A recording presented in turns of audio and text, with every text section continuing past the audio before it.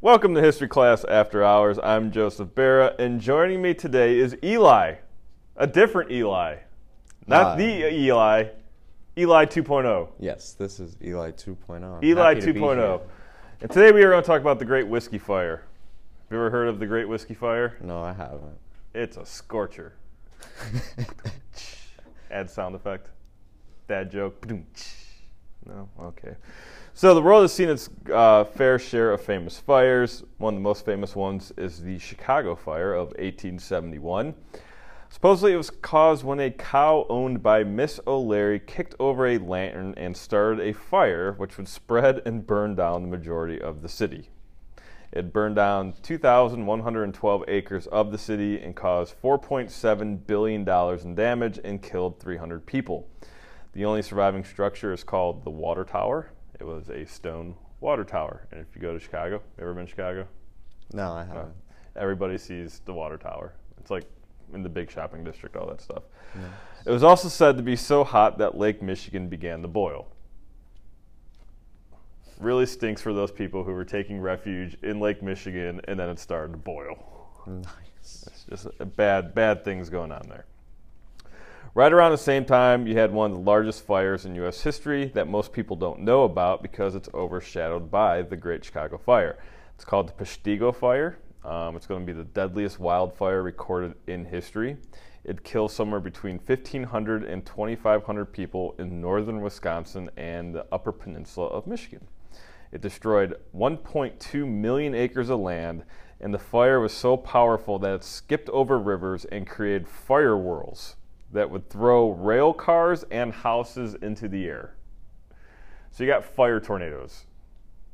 Like Australia, that kind of fire tornado? Yes, and they're literally picking up like houses and rail cars and just flinging them on fire. Whee!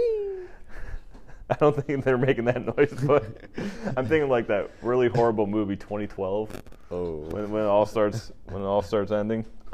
One theory to explain why they were why these major fires all broke out between Illinois, Wisconsin, and Michigan was that they may have been caused by fragments of an exploding comet called Bayless.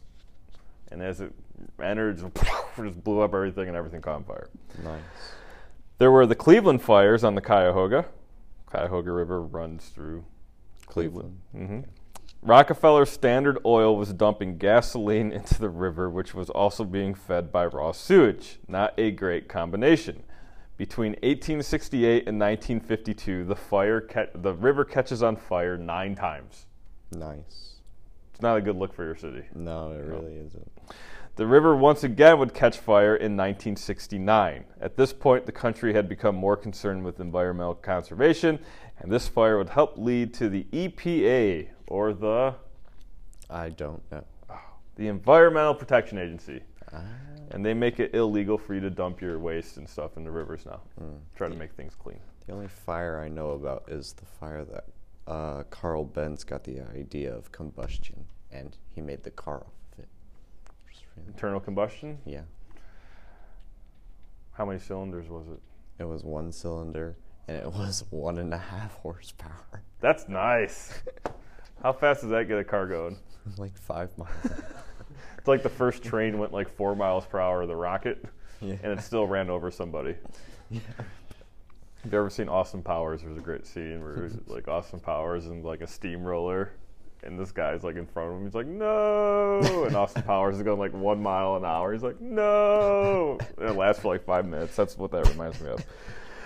Famously, there was a great fire of Rome in 64 AD. The fire started around the famous racetrack, the Circus Maximus, and would burn for 6 days. Circus Maximus was like the Daytona 500 of ancient Rome. Just when they thought it was under control, it started again and burned for another 3 days. What a morale bust that had to be.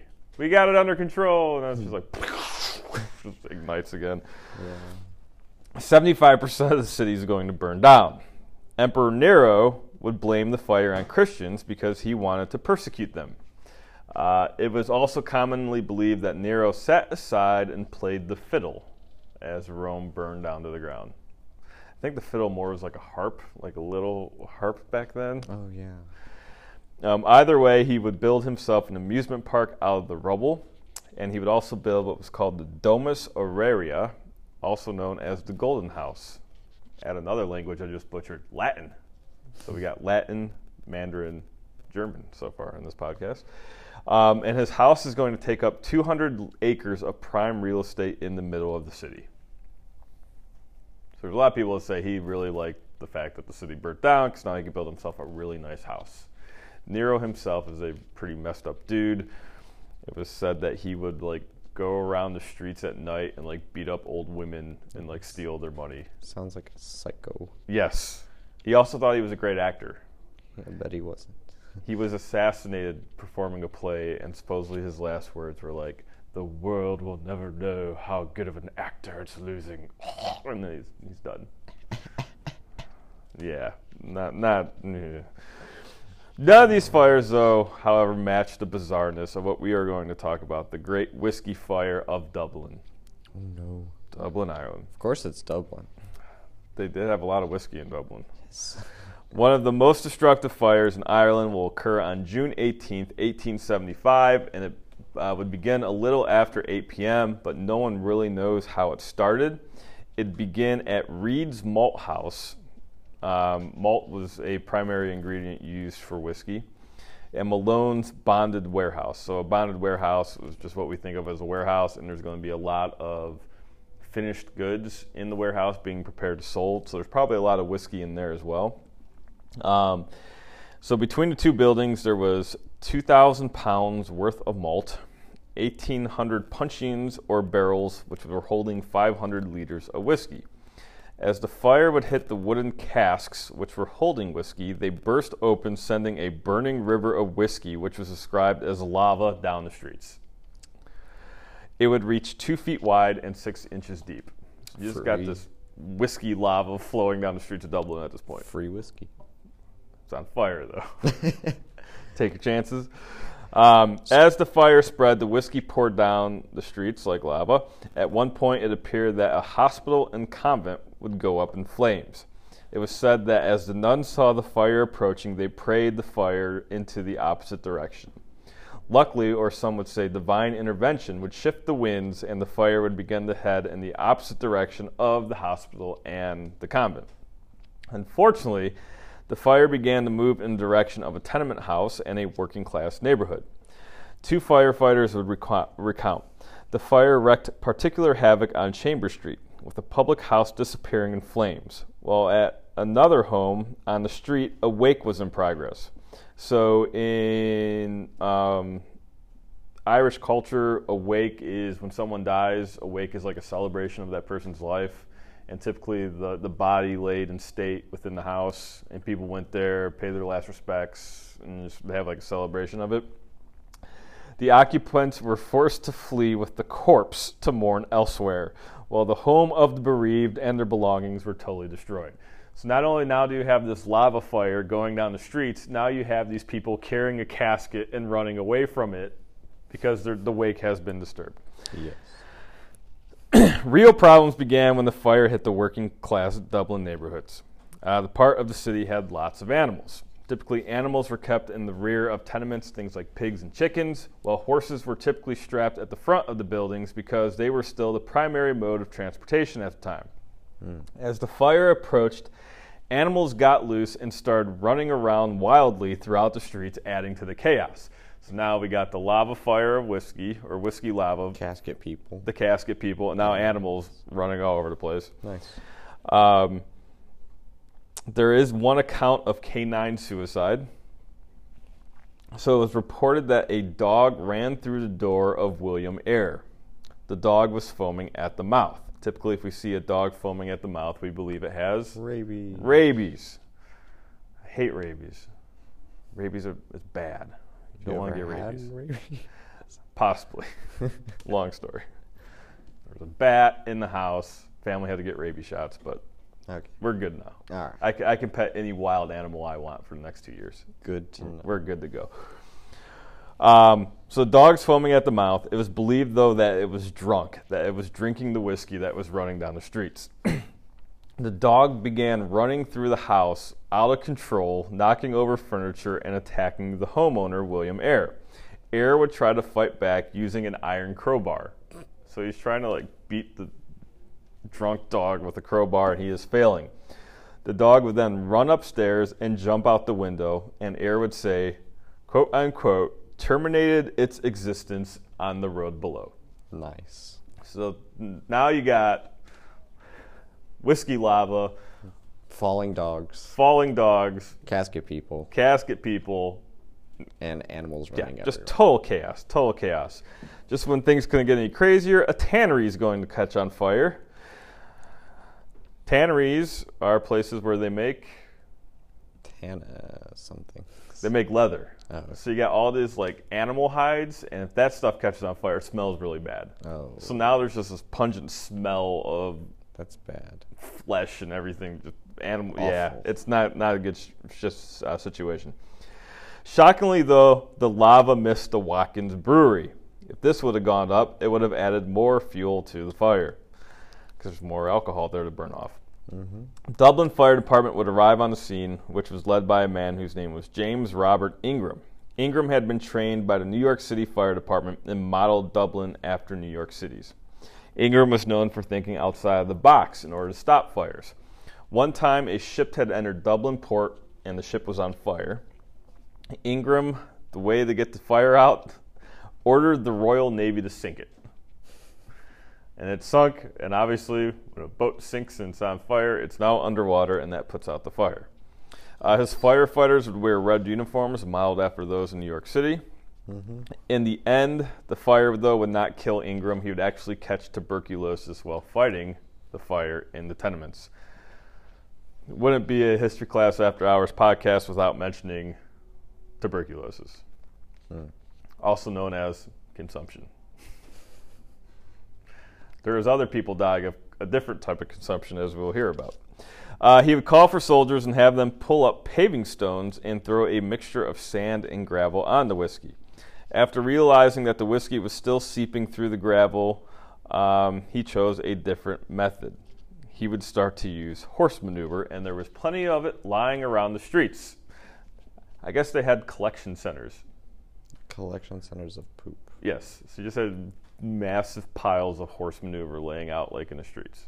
And it's like the first like trash dump area, you know? Yes. Just dump your dump, you know? Just probably, it's a good way of putting it.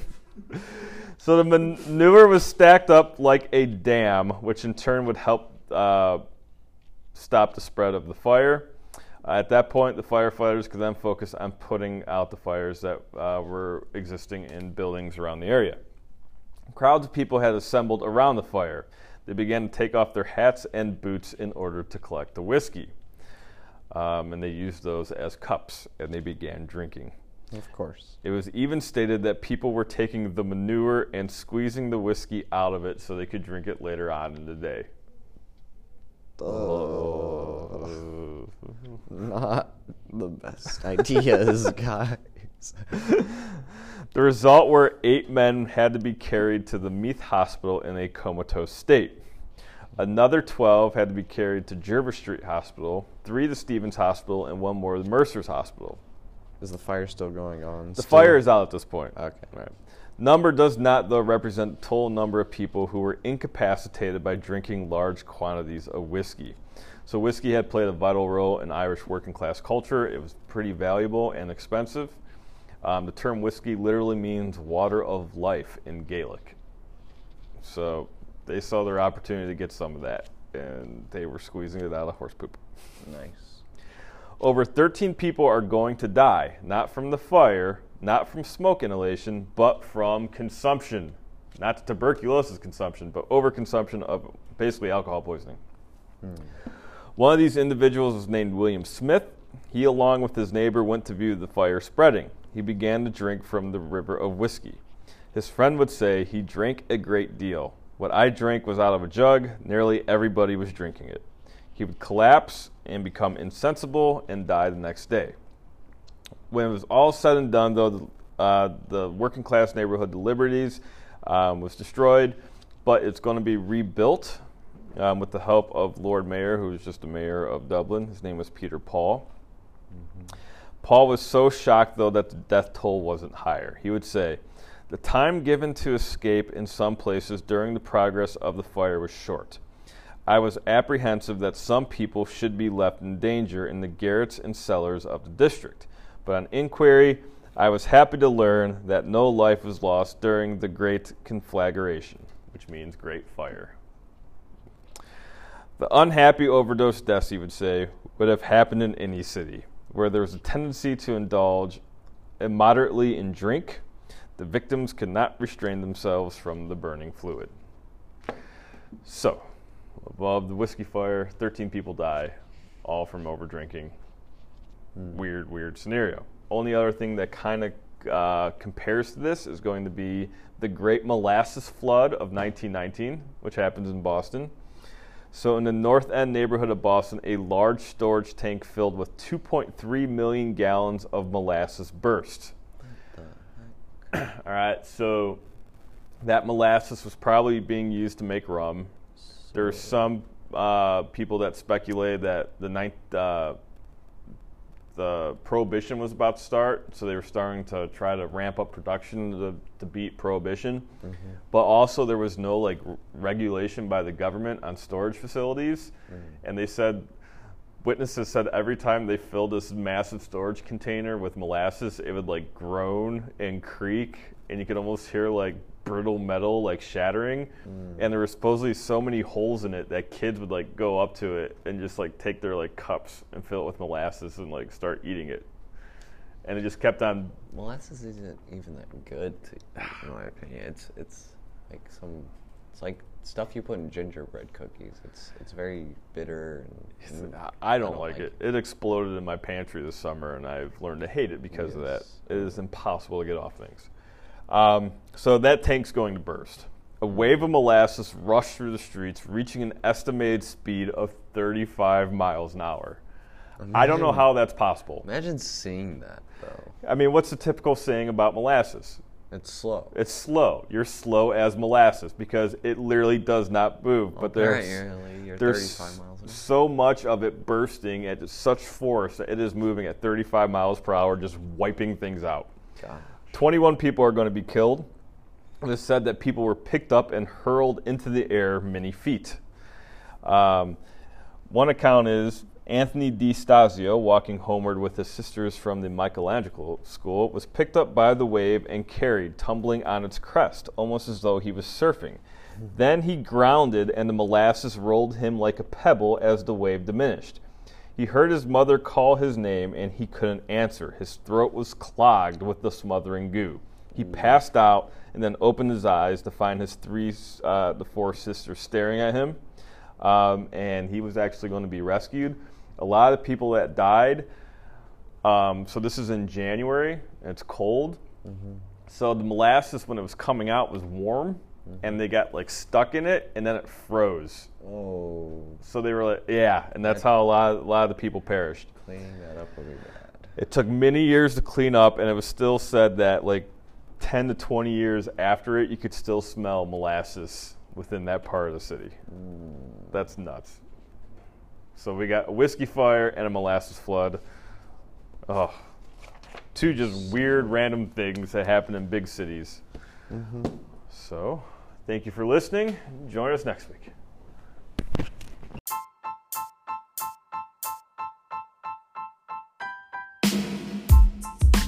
Thank you for tuning in to History Class After Hours, the show where we talk about the things your history teachers didn't have time to teach you.